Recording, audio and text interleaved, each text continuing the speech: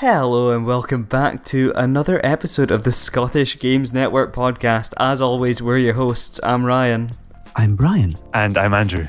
And yeah, this week we've got a slightly weird episode. I haven't said that in ages. Every week for like 3 weeks I was like, oh, we've got a slightly different episode for you this week, and it almost became a catchphrase. And we've got a format down, but we're messing with it. It ain't broke, but we're fixing it. This week, because it's been such a massive week in news, we're just covering everything we've spoken about on the website. And there's a reason for that. It's because, you know, whether it's the 1 year anniversary of lockdown, or whether it's because every single games related business in Scotland shames the same PR person, or maybe it's just because they're so massively uncoordinated. But everyone that we've ever heard of in our lives has released news, and fairly significant news this week. So we have been running around like robotic Japanese beavers trying to get all of these incredibly good news stories written up and published and shared out there. So it's all good stuff, but it just means that there's so much going on that we're not going to take our deep dive into something. Instead, what we're going to do is focus on a couple of the areas that are highlighted by the news, and really try to give you folks some context as to why we think it's important and why everything that's happening right now is going to make things better for everybody. I'm loving the oddly specific simile of Japanese robotic beavers. That was an interesting one. It threw me off a little bit. They work damn hard. Ba-dum. Hey, I must have just been being slow there. Oh well. So guys, we'll try and keep our regular format somehow this week. So what have you been playing this week? Well, I actually do have something new to speak about this week. I recently played a mobile game, which is something that I don't find myself doing very often, just because I've never really had the tech for it. But I came in contact with anyway, a Scottish developer called Cloud Colony. And last year during COVID, during the beginning of the pandemic, they released a escape the room type game called Escape: The Cabin. And I've seen lots of these kind of escape the room games going about, but I would say that for such a small team, there's only a few of them working on this game.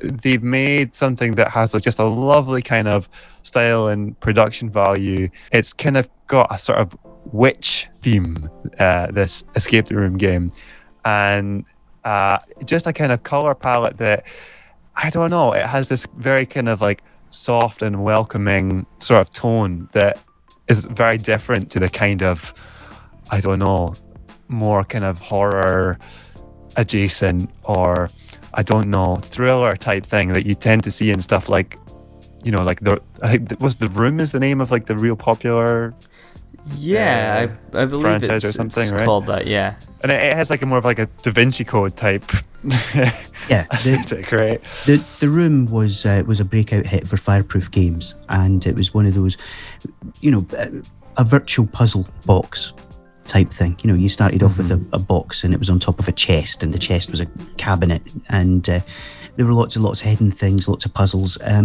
beautifully realised. So, but I'm really excited to hear that that's something that's coming out of Cloud Colony, because they've kind of been on our radar for a little while, but we've never actually spoken to them. So is the game out now? Are we going to be able to sort of talk about it, write about it, play it at some point? Oh, absolutely. It's free, and it's been out since last summer, and I get the impression that it is kind of the first of a series, or kind of a prototype for bigger things to come, because it's just a very, you know, polished, really well realized short escape game. You know, like at the very end, it tells you your time, and it gives you the option to tweet it at the devs to show them how long it took. And, you know, my time was like just under 20 minutes, and that seemed to be kind of about the average. There's some people doing it in 2 minutes, but who knows who they are. But yeah, so I mean, by all means, like there's you can play it in a lunch break or something, and definitely recommend it. Escape: The Cabin. maybe if I can hook my phone up to YouTube, we can have another stream, which leads me into what I've been playing this week, which is, well, I played a little bit of it on Monday. You can see that on the channel. It's Island Saver, and I have not stopped thinking about it since Monday, but I refuse to play it unless I'm streaming. So next Monday, I'll play some more. And it caught me incredibly off guard. I was like, okay, it's a children's game, sure. And I don't know if it's because of lockdown or, what it is, but just that, the tone of the game and the aesthetic, just, it really appealed to me, and I think it was just what I was needing at that point, was just something nice and calm and colourful, and there's no time limits or stress, and it was just a lot of fun. And I mean, it's teaching kids about banking as well, which is awesome. And that later went and inspired chatting as well. So I'm just going to promote everything that's been on the channel this week, because no one else will, so I might as well. There's a reason that Island Saver has got, 20, 30,000 people on YouTube all playing it, none of whom are 6 to 13. It's charming, it's delightful, it's fun, and as you say, it doesn't come with the effing vertical difficulty level that can force you to rage quit and just, give up or scream in frustration.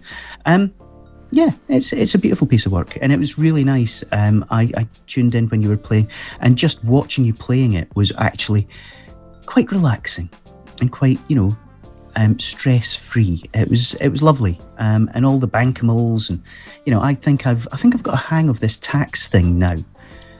So the government is an evil robot that takes 10% of everything that you earn, but in return you get a tax token, so you can then go and invest in infrastructure projects. Yeah, essentially. That's kind of you can use tax tokens to empty the bins. That's kind of the idea. Yeah. It was a lot of fun, and anyone who did turn up to the live stream got to meet everyone's new best friend, Daryl the Loon, who is a rhinoceros bankimal, and what a lad he is, or what a loon he is even. So I think if you're lost as to what we're talking about, the stream is up on YouTube to watch. So do that before Monday, so then you can come and join us on our next installment. It'll be a lot of fun. I'll be there. I'll definitely be there. I've not met the Rhino yet, so that's something to look forward to. Well, as a resident mobile gaming fan, I've been playing a couple of games. Very specifically, I've been looking at choose your own adventure, branching narrative games, and there's two in particular that have kind of really caught me at the moment. There's one called Unread, but without the vowels, so UNRD, because it's a bit West Coast and hip, man. And the other one is called Erica. And they're both beautiful, and completely different takes on branching narrative. Essentially, it's choose your own adventure. You could do it with text. If you went all the way back to the days of Infocom and interactive fiction, but it's using the capabilities of the iPhone. It's using the touch screens really well. It's using the microphone and so on. But it's storytelling. But it's interactive storytelling, and it's beautifully done. In both cases, I'm not entirely sure which one I prefer right now, but because I do a spot of teaching, and I've got creative writers, screenwriters, who are really, really interested in how they can take their skills into gaming. So I've been recommending these games, and then I thought, maybe I should play them, and I'm glad I did, because it's been a whole lot of fun. Was Erica FMV? Or am I thinking of Her Story? I think I'm thinking of Her Story. They're all along the same lines. Her Story was kind of one of the pioneers, the forerunners, but they're all doing vaguely similar things. At one point, if we're serious about doing a Let's Play or a stream that's not a Scottish game, I would heartily recommend the Ripper, which was one of the very early interactive movies that starred Christopher Walken at a particular low point in his career. And this was way before green screen became a thing. And his own particular delivery, which is unique at the best of times, because it was non-linear and they had nothing to sort of, no context for it. It's bizarre. It's like a rap video by Christopher Walken that's extended over hours. And it has to be said that the plot and the performances and everything are utterly fucking awful. But that's that's a different podcast and a stream for another time. I mean, if we're going to speak about terrible performances in FMV games, then we have to mention Tim Curry in Command & Conquer Red Alert 3, right? Don't you dare. Don't you dare go for the Curry. The man is a legend, and rightly so. Why don't we go for Josh Holloway, Sawyer out of Lost in Command & Conquer? I think I'm going to go and throw in the space line in this episode right now. I'm escaping to the one place that hasn't been corrupted by capitalism. Space! Okay, I've just created more work for myself, but it's a good time. It's a good laugh. Honestly, like, I have never heard a line delivered with so much enthusiasm in my life as Tim Curry's "the one place uncorrupted by capitalism" line. It is incredible, and yeah, you're welcome, listener, because you've just heard it. And by all means, throw in a picture of Josh Holloway from Command & Conquer as well, or a picture of him in Lost with his top off. That might even get us, a few more views.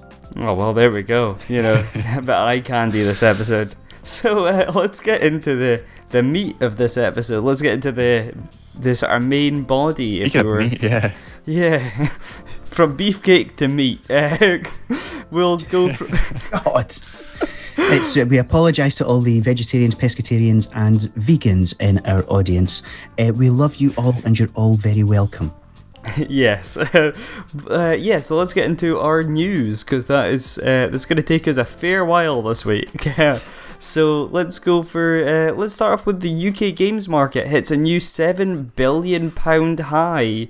Now, was this yourself, Andrew? It was Brian. This was Brian. This is great news. So this was a report that came out from the folks at UK. Big up to our friends at UK. They do some absolutely incredible work. And they have broken down the value of the UK games market in terms of retail, in terms of online sales, in terms of physical products, in terms of streaming, mobile, console, PC. They've given you absolutely everything. And the bottom line, the takeaway, is that the UK games market is bigger than it has ever been. £7 billion it was worth in 2020. And that's incredible.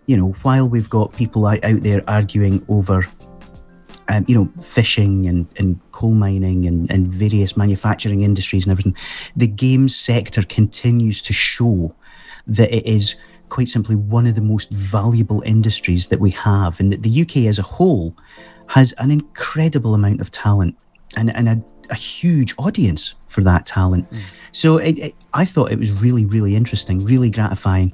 And Luke Hebblewhite, who's the research manager at UK, has done an absolutely wonderful job breaking all of this down. But I mean, how can you argue with this? It's okay, we've had a pandemic. Okay, we've had a lockdown. It's been a bit of an unusual year. But we all know that this is just going to keep going and keep going because there's such a demand for games. And going back to what we were just saying, they're no longer trapped on console. You don't have to have a high-end PC. The device in your pocket can play pretty much anything. If I'm fundamentally hand on my heart being honest, I think I played more time last week playing Doodle Jump 2 than any of the sort of the more academically rigorous games that I should have been. But it's Doodle Jump 2. It was really good fun. So this has got to be positive. If you're studying video games, if you're teaching, lecturing video games, if you're researching, making, publishing, developing or writing about video games, this is a massive boost. It shows that what you're doing has real value, because it's not going to be very long before we're looking at a $10 billion industry or a £10 billion industry. So this has to be good for all of us, right? Yeah, no, definitely. Like, anytime news like this comes out, it's a massive boost to the industry, and it just shows how impactful we are. And yeah, going back to the whole thing about games not just being a console and PC thing anymore, they are more widely played than ever, as reflected by the £7 billion worth of them. But everyone plays a game. Like, my mum will tell you that she does not touch video games. She doesn't understand them. She doesn't like them, and yet she'll play Candy Crush Saga on her tablet or whatever while the ad breaks are on for Corey or whatever. You know, like there's more people playing video games now than ever, and I think that's just going to keep growing as the industry expands and finds new angles as well. Like, we were speaking on the channel earlier this week about educational games. As educational games get away from just the sort of what we associate with them, you know, sort of being a bit clunky and boring, not as high quality as like AAA titles, like, you know, as we get more into that and they're used in the classroom and stuff, then games they're just going to keep expanding.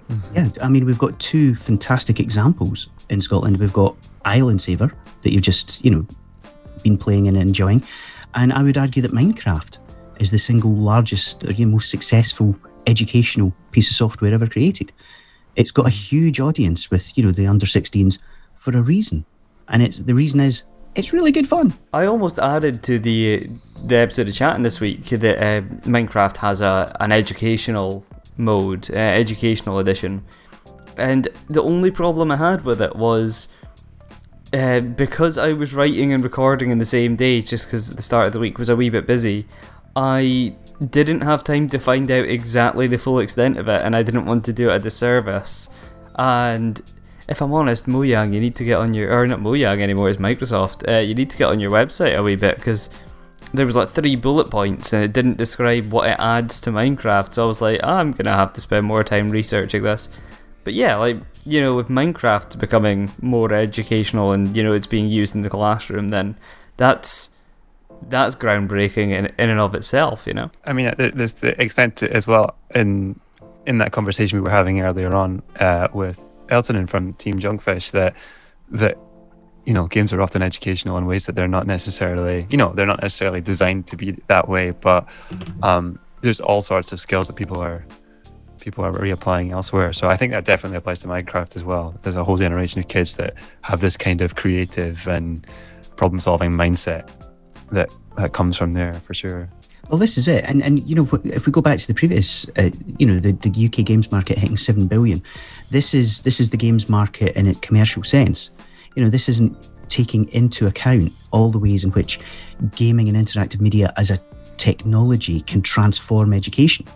You know, we could still be seeing an even bigger market if we actually get more involved, and we're going to come to this in one of the later stories, in all of the different aspects of society. You know, games have a huge amount to offer in education and healthcare and well-being. You know, we had the whole session at the Playway Festival looking at the value of games for education and mental health and well-being.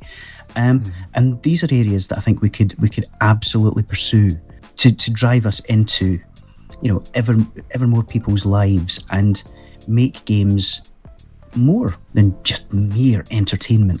Do you know, we mentioned Minecraft earlier, and that transitions us perfectly into our next stories, which is 4J founders have created Chroma Ventures. Now, Brian, was this your one again? This was me, yeah. This is fantastic. So, Chris van der Kuyl, Paddy Burns, very well-known figures in Scotland's games industry, and the founders of 4J Studios have created their own venture capital, their own funding offshoot, and a new outfit called Chroma Ventures. And they're looking to invest in companies initially across Scotland and the UK, but then they've got global aspirations. But they're looking for smart, data-driven businesses. Now, there's just as much reason for that to be a games company than there is to be anything else. They've already invested in one Dundee studio called Puny Astronaut, and they're currently working on their first game, Skytales. But they've also invested in a recipe box company called Parsley Box, an insurance tech company called Broker Insights, TV Squared, who do data monitoring for television advertising. You know, they're really going across the board here. But the fact that we've got two people who started in video games, who made their first kind of steps into industry in video games, made all their money in video games, is phenomenal. And so this should really be a golden opportunity for games companies in Scotland, new teams in Scotland, to really look seriously at how you get yourself investment ready, how you go to somebody and say, invest in us as a company, not just in this particular project, not just in this one idea. It's we are a company with long-term prospects, give us your money. Because they're experts, they've done this, they've been there, they built Viz, they've built 4J, they've done original IP, they've been licensing stuff. They've been around the block, folks, and I think there's a really strong story here, which is all of a sudden Scotland's games industry has a funding channel that has come from within video games, and that's a really, really powerful thing. So, we need to now look at how we start getting new businesses, new companies, teams with a good idea to the point where they are investment ready. So they can get in front of Chris and Paddy and the Chroma team and say, you should invest in us. Yeah, like, it's all, like, when you said about sort of, there's no reason why games companies can't apply for this funding and apply to sort of, get backed by Chroma. It is almost like they're sort of giving back in a way, isn't it? Like they're sort of going to smaller devs and being like, here's an opportunity to get your name out there. I think it's really, yes, but I think it's really important to say this is a venture firm, right? They're not, it's not a charity. Yeah. No, they're not giving it out for free. Yeah. They're looking for companies that can grow, that can give them a return. And that's a good thing. That's a really good thing, because that shows that there's a healthy business. If they're investing in you, it's because they see a return. They see a long-term, value in what you're doing. Beyond we've got a good idea, that's not investable. We are an amazing pioneering company that is doing X, whatever X happens to be. That's investable. So, it's not a universal panacea, but I think it's a fantastically good addition to the Scottish landscape that we didn't have last week. Well, it's like, and not only are you getting, cash with this investment, you're also getting the expertise of, business, like, a successful business owner, regardless if you make games or if, whatever you're doing. These guys, like you say, they've been there, done that, worn the t-shirt, made the film, like... They've done everything, like they know exactly what they're talking about. So forgive me, I don't know too much about the relationship, but I do think that the relationship that you have with Puny Astronaut is something a little like that, right? Like the Puny Astronaut is like the office is inside 4J, I think. No, okay, no. Like, so no.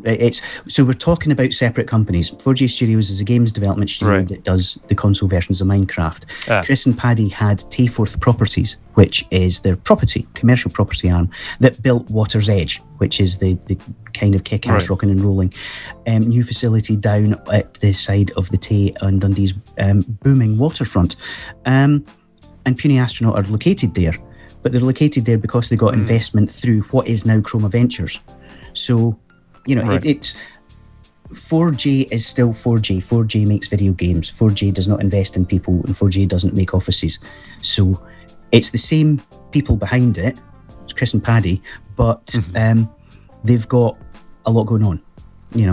I don't think they're sitting around playing video games very often. Yeah. Moving swiftly on after that economics and business lesson, I think I need a wee respite, and we'll speak about another game studio. We'll speak about Firefly in Aberdeen. This was a follow-up to last week's 5 game studios in Aberdeen piece, and because I didn't realise that there was such a big studio up here, I just felt like I had to contact them and see what was going on. And so we spoke with Dave Robertson from Firefly. He's been up here, he's been working for the company since Stronghold 2, which is about 16 years, I believe. And yeah, it was just a really interesting conversation about what they do up here, and how they interact with the games ecosystem in Aberdeen, and also just further afield. And it was just nice to speak, if I'm honest, just to speak to someone from my hometown about how they're making video games. And yeah, like Dave worked as a producer on the latest their latest title, Stronghold Warlords, which we covered reasonably extensively last week. So yeah, I think the best thing to do is just this is a very sort of standard sit down and chat sort of interview piece. So yeah, link to that in the show notes if you want to find out a wee bit more about the Aberdeen QA branch of Firefly. So is that? Yeah, some fun wee anecdotes in there as well. Oh yeah, definitely. Yeah. So is that the primary focus of the studio? Do they do all the QA test?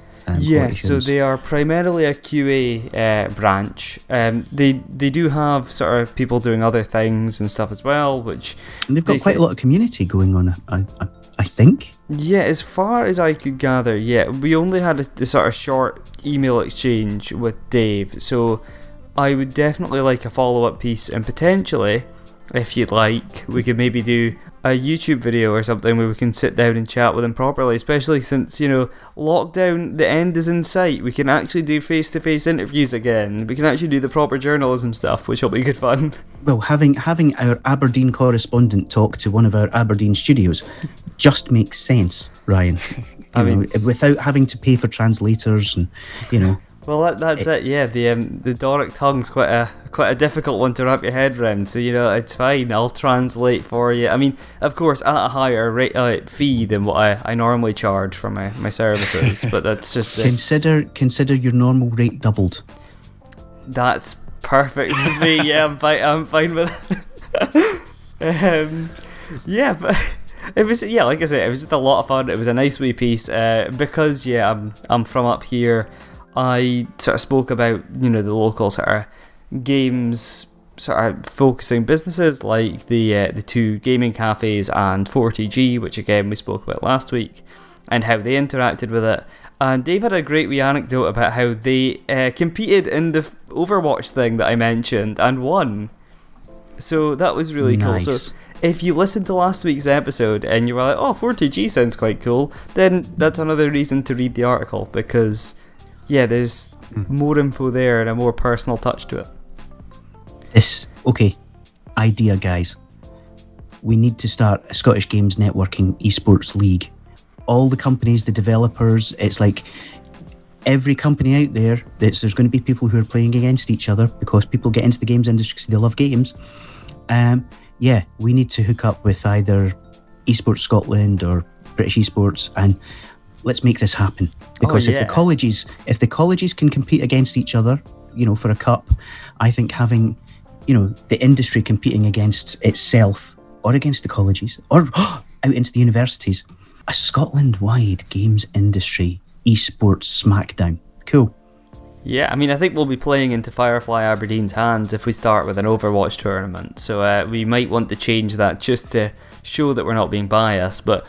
yeah, could you imagine like a Team Junkfish versus 4G Smackdown event? Oh, now that is something I want to see. I can indeed. And I was thinking of starting a little more modestly, maybe chess by email, and we can work up from there.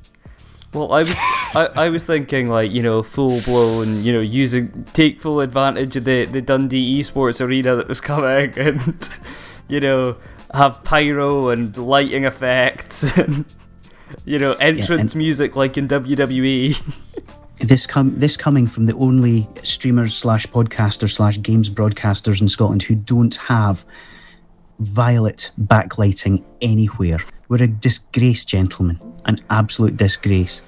Yeah. Until we get that sorted out, until we can make it look like we're working from a Jeffrey's tube on the Enterprise D, I don't think we've got any right to go casting any sort of opinions or holding any sort of views about esports. We need to start a Patreon so people can fund us into getting purple backlighting. If you want to see purple backlighting in the chatting videos every Wednesday at 5 PM, then you're gonna have to invest. I think that's entirely fair, and I'm actually writing that down now. I think this is a fabulous new direction, Ryan, and thank you for coming up with it. Well, I mean, I piggybacked on an idea. I can't take full credit for it. But, okay, well, I mean, I guess I'm not even going to try to segue into this one, because how do we, after speaking about purple backlighting? Does anyone want to give it a go? I can do it. Yeah, you can do it? Okay, Brian. Mm-hmm. Drum roll, please. So, from purple backlighting, because obviously everybody's now trying to get into video games, whether it's as a developer, whether it's as an esports player or broadcaster. But if you're interested in development, one of Scotland's leading games platforms, which is aimed specifically at helping people get into game development, Game Maker Studio from Yo-Yo Games was in the news again this week. How was that? I mean, that was as good as It was around the houses. Yeah, It was around the houses. I mean, I don't think there's a more direct comparison unless you're like, oh, well, I mean, you could make purple backlighting in Game Maker Studios.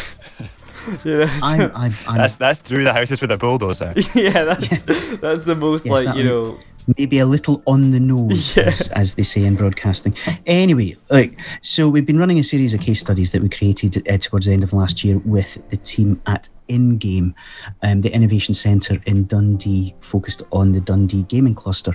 And this week we got to Yo-Yo Games, the company who are the creators of Game Maker Studio. If you've not come across Game Maker Studio yet, it's a games engine, much like Unity, much like Unreal, but focused on 2D gaming and aimed at a more novice game developer. So the idea for the platform is to help people get into video games without having to learn the intricacies of coding, without having to, sit down and actually master Java, JavaScript, Python, C# or whatever. And it's done it incredibly successfully. So it's now had well over 10 million downloads. It's got a hugely active community all over the world across pretty much every channel. You'll find them on Reddit, you'll find them on Facebook, you'll find them on YouTube, pretty much everywhere.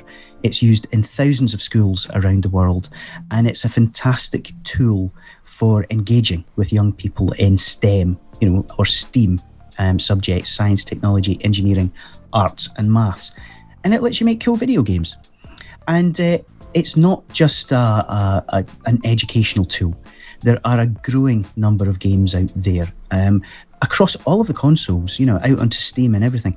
There are games that you may well have played, that you'll certainly have heard of, that were created using Game Maker, because it's a fantastically fast tool. It's great for prototyping. A lot of professional game developers use it to build prototypes or to enter game jams. And there are some really fascinating statistics when I was talking to the team. It's when you look at the teams entering game jams who come from a professional software development background, the more advanced the game, the more likely it is that they were using Game Maker at some point, because it's optimized for speed and simplicity. So it's a wonderful company, it's a wonderful product, and it was a great case study to be able to carry, because again, it just highlights the real diversity of the sector in and around Dundee, and really shows that when it comes to not just games but games technology, Scotland has a huge amount to offer. Yeah, no, I just while you were speaking about that, I just went on Yo-Yo Games website, because they've got a games showcase of games made with Game Maker Studio, and there's some quite big titles here. Hyper Light Drifter is probably the biggest name that I'm seeing. Hotline Miami, another one. Is Hotline Miami? They don't have it here unless. Well, View More. There is a View More section. You were playing Gunpoint recently, right? I was speaking about Gunpoint recently, and yes, game that I absolutely adore. Made in Game Maker. There's definitely more to it than just it's a wee game you can make, a wee game making tool that you can sort of make a wee title, and it's not going to go anywhere. It's just like a wee practice thing. It's definitely so much more than that, and you can do. I mean, it's a full development tool essentially. Yeah. It exists for a reason, and it exists for a reason in that lots and lots of people want to make video games. Not everybody has the coding skills, and that shouldn't necessarily be a barrier. Just like in the bad old days before YouTube, if you wanted to get out there in front of people, if you were lucky enough to live in the US, you had public access, but if you lived anywhere else, then you were stuffed. And then YouTube, and we all became citizen journalists, and now here we are in the age of influencers. I don't know what the lesson is there, but I think it's fear the future. Yes. Yeah. Don't embrace change. Everything's killing whatever industry that you're talking about. Streaming's killing gaming. We've spoken about this before, but essentially that's what that's the main takeaway. Yeah, the one constant in the video game sector is change. It's like, embrace it, guys. Run with it. It's like it's not going to slow down. If anything, it's just going to get quicker and quicker. If you look at the start and end of console generations throughout the years, there's bigger technology jumps each time you move up a generation. So it's definitely not slowing down anytime soon. We should probably move on to another news story. Now, again, I believe, Brian, this is yours. This is the Mark Logan to lead Scotland's £7 million tech-focused recovery.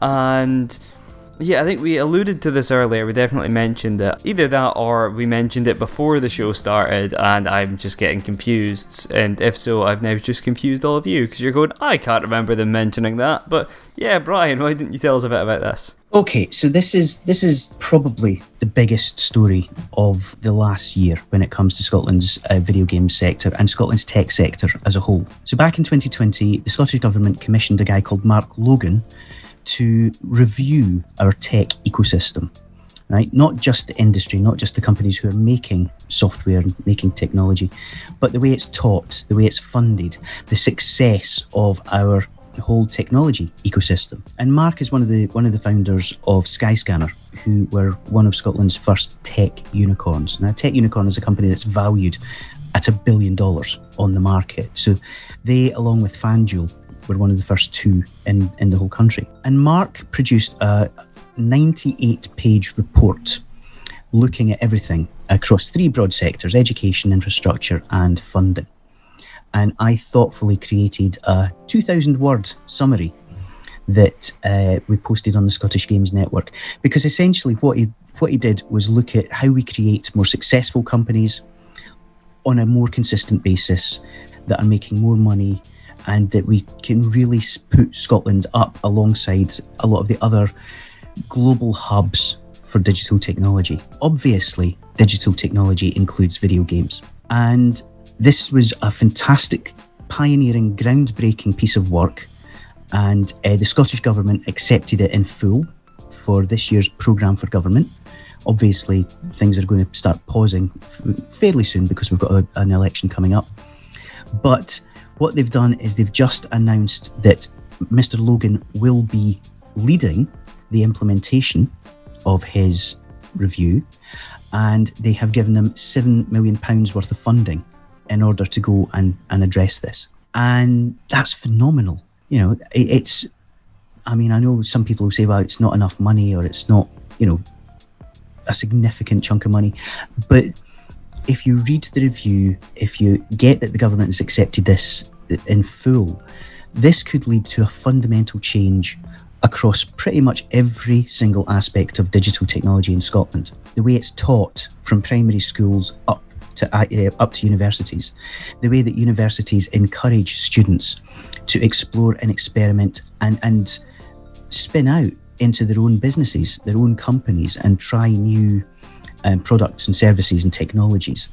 And the way that startups and studios are supported, the facilities that they've got, there's a whole network of tech incubators, tech accelerators planned with 5 across the whole of the country, trying to replicate things that are already happening at Codebase in Edinburgh and Aberdeen and Stirling and so on and so forth.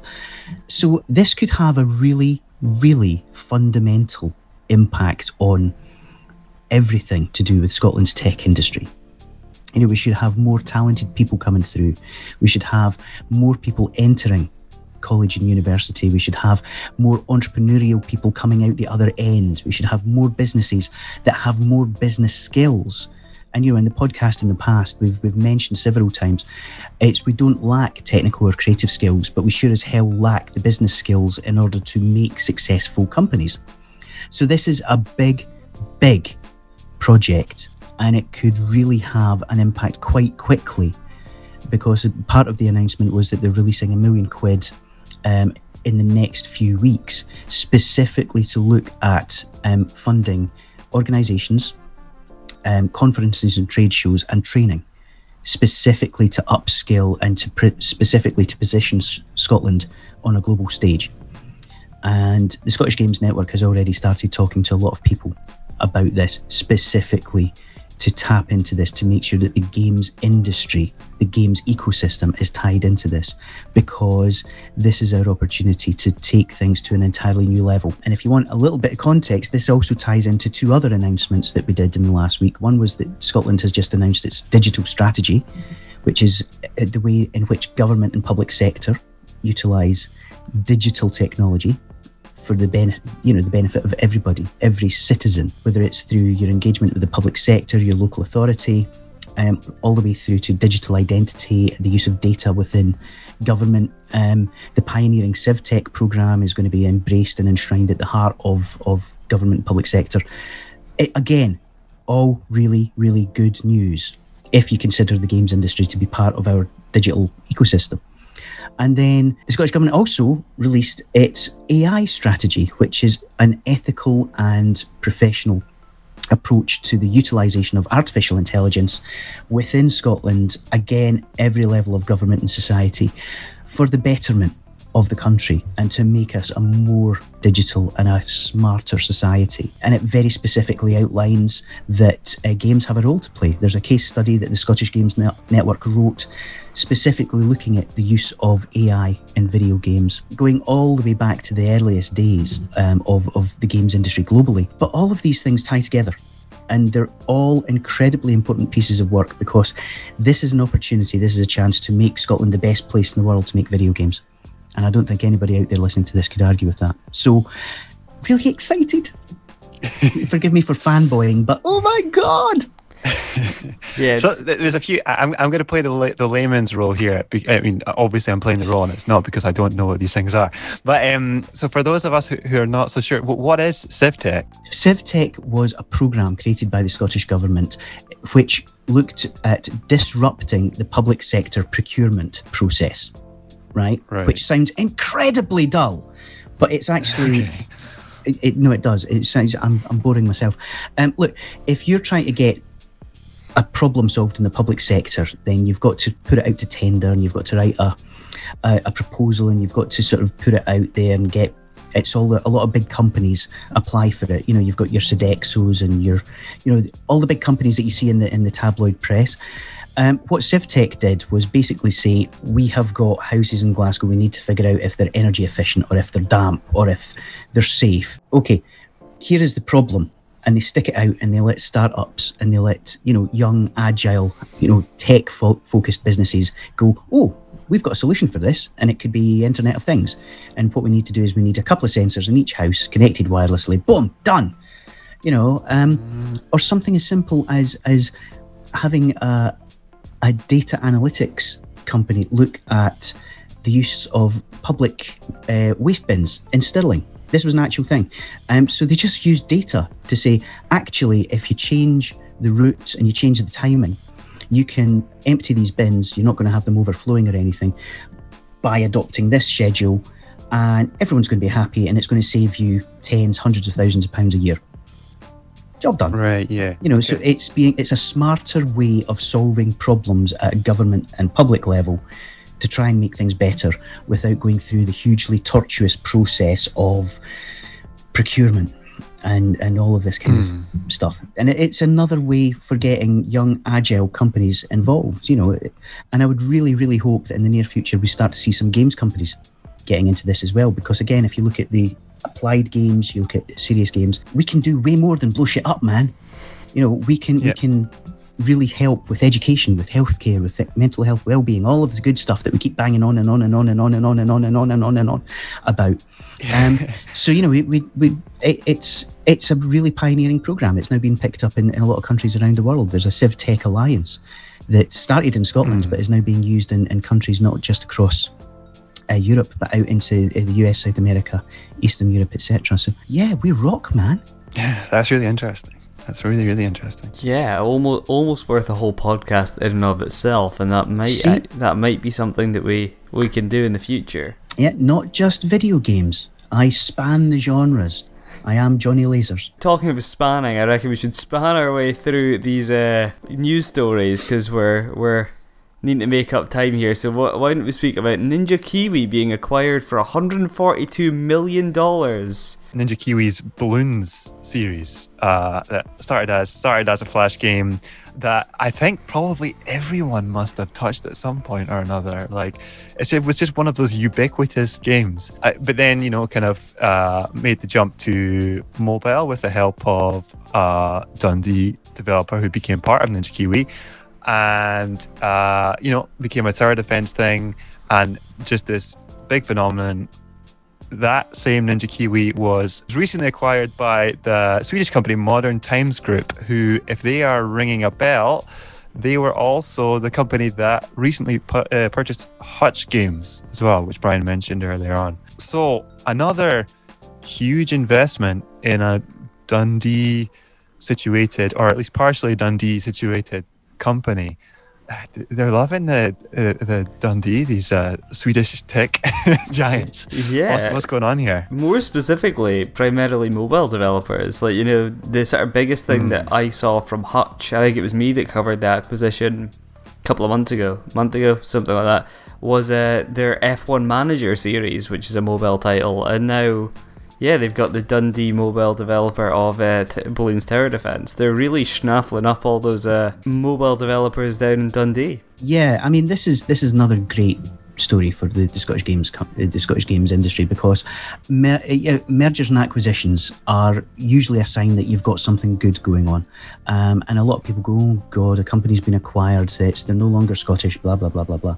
But the reality is, Ninja Kiwi were doing something that had real value, and MTG are not a dumb outfit.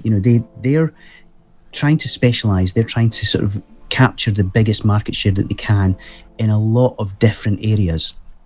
So they're looking at city building and strategy through their acquisition of Inigames, mobile racing through Hutch. They're the owners of Kongregate, Kongregate.com, which used to be one of the sort of the biggest online kind of Flash games, and so they've really sort of come through with the evolution of idle games, and now they're moving into tower defense thanks to Ninja Kiwi and Bloons TD. So, it might not be your idea of a traditional publisher, the Activision Blizzards and EAs and so on and so forth, but it's a really big, broad, dynamic and massively, commercially successful industry out there. And there are players out there for absolutely everything. So MTG are clearly seeing a lot of opportunity to acquire the audiences and acquire the expertise in all of these different areas. And hats off to Ninja Kiwi. They have made Bloons and monkey-based gaming their own. Andrew, you hit the nail on the head earlier about how not everyone must have played a Bloons game or came in contact with a Bloons game at some point. Like, I think I wrote an article again about a month ago about tower defense games made in Scotland, and when I covered BTD, I mentioned that there must only be about 3 people on the planet that have not came in contact with these dart throwing monkeys and their balloon adversaries. Something as well that I thought was interesting that the Ninja Kiwi guys had to say about it was, as well as obviously the financial backing, the kind of the sharing of knowledge that comes from an acquisition, which is something that doesn't get really talked about as often. But they were saying that marketing has never really been their strong suit, and that's something obviously that they'll hugely benefit from being part of MTG. And also, with MTG owning ESL as well, is there an opportunity for them to look into esports, right? Because now they have access, or at least a closer connection, a direct connection to basically the biggest name going in esports, right? So it's so interesting to get those kind of cross pollination type things. Yeah, definitely. And speaking of cross-pollination, our next 2 stories interconnect quite well. We covered yesterday, at time of recording, so Wednesday, that Dundee has been selected for being a 5G testbed. And then today we spoke about how Abertay Uni has been ranked the best university in Europe for games courses. and those two stories are linked quite closely, with Abertay being behind the whole 5G testbed, supporting that quite strongly. But essentially, how the Dundee being a 5G testbed, they're putting an innovation hub in Dundee, and it's just they're at the sort of forefront of that 5G tech, and that means an awful lot, not just for your mobile or whatever. It's also a big thing for game development, and it gives developers a lot of opportunities that they didn't have before. And of course, Dundee is a natural choice for that, because as we mentioned, there are quite a lot of developers in Dundee. They're the sort of the capital of games in Scotland, and that includes mobile games, so that also helps them out there, and by being able to better utilise things like AR and AI technology, it's truly exciting. I think this is it's been a really busy week. It's been a great week for Dundee, thanks to Chroma Ventures and all the good stuff that's going on. And congratulations to Gregor and Dana and Ruth and Charlie, the whole team at Abertay for all of this. I mean, there's so many good things going on up there. And for the 7th year in a row, Abertay has been voted the best place in Europe to study video games.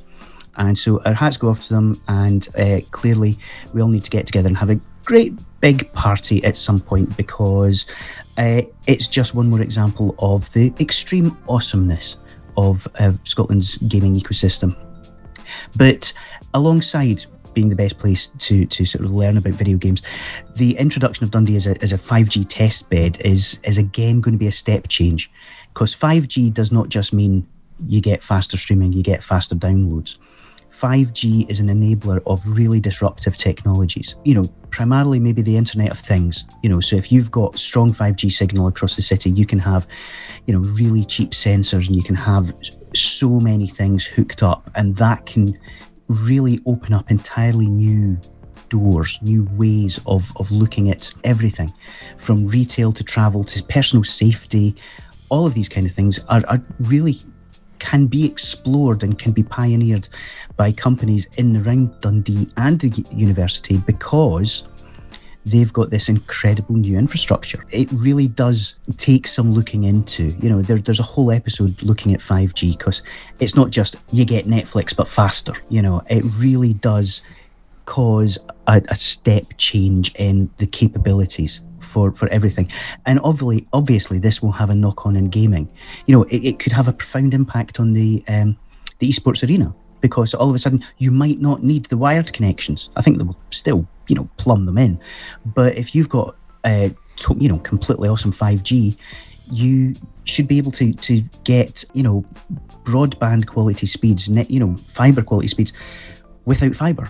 It's a really extraordinary difference. It's a logarithmic difference rather than just a, as I say, hello, it's my emails are working, hooray. And, apart from anything else, this should be one step closer to Frankie Boyle having to shut up and not take the piss out of Dundee every single time he's on the television. Because what's he got left to complain about? Admittedly, the trains, okay, but they're coming back into public ownership as well, so you never know. We might be removing the last jokes that can be made about Dundee in polite company, and I for one welcome the day. But I'm Aberdonian, and I like making fun of the closest city to me. It's just Dundee's an easy target, and then Wolves has become the next target, and I'm not looking forward to that. Yeah, but no, Aberdeen is already a fibre city. Thanks to City Fibre, you guys are getting there. Don't worry about it. It's just it's the accents and the number of deconsecrated churches that have been turned into bars. Oh yeah, we've got a lot of those. I didn't notice how many bars we had in the Aberdeen city centre until my girlfriend's mum came up to visit, and we were walking through the city centre, and she was like, "There's an awful lot of pubs here, isn't there?" And I was like, I'd never noticed. But yeah, you're right. Every second, it's like there's a shop, then there's a pub, and then there's another pub, and then a couple more pubs, then another shop, and then rinse and repeat. Yeah, so we do tend to like turning churches into pubs and nightclubs and stuff. There's just so many of them, you know. We made a load of granite. Well, we got a lot of granite, and we were like, we'll build some churches. And then when people didn't need those churches anymore, we were like, pubs. We like pubs. And you know, let's be honest, guys. Right? We're not going to run out of places to make fun of anytime soon. As a proud Fifer, I can absolutely hand on heart say that Glenrothes and Kirkcaldy deserve pretty much whatever they get. And as somebody who has once worked in East Kilbride, yeah, it's just ripe for a kicking. Let's be honest. But, you know, they're lovely places full of charm and with lots and lots to offer. But, yeah, one of the benefits of lockdown is not having to go anywhere near them. Anyway, we need to kind of move on because we're at risk of alienating so many of our listening audience. So, not everything happens at Abertay, of course. Scotland has a really rich and varied games studies and academic network of universities producing games graduates, which brings us to our last story of the week. And Mr. Gordon, this was yours. Yes. So the other university we're talking about here is the University of the West of Scotland. So there is also a long-running games design and development course there, and some other associated courses. There's computer animation and just general computer technology courses. Don't forget audio production. Audio guys get really pissed off. I'm sorry, audio guys. I'm one of you, don't hate me. They're holding a kind of showcase event called the Virtual Immersive Showcase. And this is basically, imagine a degree show, but this is very much a work in progress type thing. But it's basically a chance for students to show off all of the hard work and the things that they've been working on in front of each other, in front of people in the industry. It's basically just like a fantastic kind of networking event that could be how they get seen by a potential future employer, or it could be how a potential future employer scouts out, you know, the next big idea, something like that. It's basically where the talent will be. It's all going to be happening online, so obviously you don't have to be in the west of Scotland, you don't have to be in around Glasgow to participate. And we know the team there, we know the teaching team, we've met a lot of the students online at various events and on social channels, so we would highly recommend going and checking it out because they are a good bunch. And you could be looking at a potential employee or future colleague. So go along, say hello, tell them we sent you. Yeah, overall, a very, very exciting week in the world of both tech and video games in Scotland. It's been a blast covering it, but it's also been a wee bit, you know, hectic. I feel like every 5 minutes we got a new message on our group chat being like, oh, there's a new story, we'll need to cover that. And we're just three guys, you know, we don't have a massive newsroom or anything. I mean, not like we could be using a newsroom right now, but you know, we don't have one anyway. So, yeah, it's been a lot of fun, and I think mostly, if not all, positive. You know, I don't think there's a single thing that's happened this week that has been a hindrance to the video game industry in Scotland, you know, at all. No, it's all been good. It's all been really positive, and it's all been progress. You know, this is all progress, and sometimes it can feel like we're just going round and round in the same sort of old groove, maybe a bit stuck in a rut. But then all of a sudden a week like this comes along and it gives you new faith that, you know what, we're actually doing pretty well. Especially, you know, my big takeaway for the week is with all this government stuff going on, there could be major changes underway. I don't know how you guys feel. Oh yeah, no, definitely. I think stay tuned to SGN and just keep an eye on your local games studios in general just because it'll be an exciting time. I think it's going to be, this next 12 months is going to be something to behold. Yeah, I would say it's just probably, I guess some of us who have been close to it, I kind of have this kind of background feeling all the time that there's like so much, you know, potential and talent, and, you know, I guess just having something concrete that would give you the framework to make those kind of things happening is really encouraging. You know, like it's, instead of it being like, oh, this would be really cool if something happened, it looks like probably something really cool is going to happen. Agreed. Okay, well listen, I would like to do the spotlight this week, if that's okay, guys. Of course, take it away. So finally, folks, listeners, everyone out there who's bothered to tune in, we like to take a moment every week to just highlight some of the good work that's going on in and around the Scottish games industry. So this week we would like to spotlight our friend, podcaster and journalist Louise Blaine. Louise is running a an ongoing series on Radio 3 called The Sound of Gaming.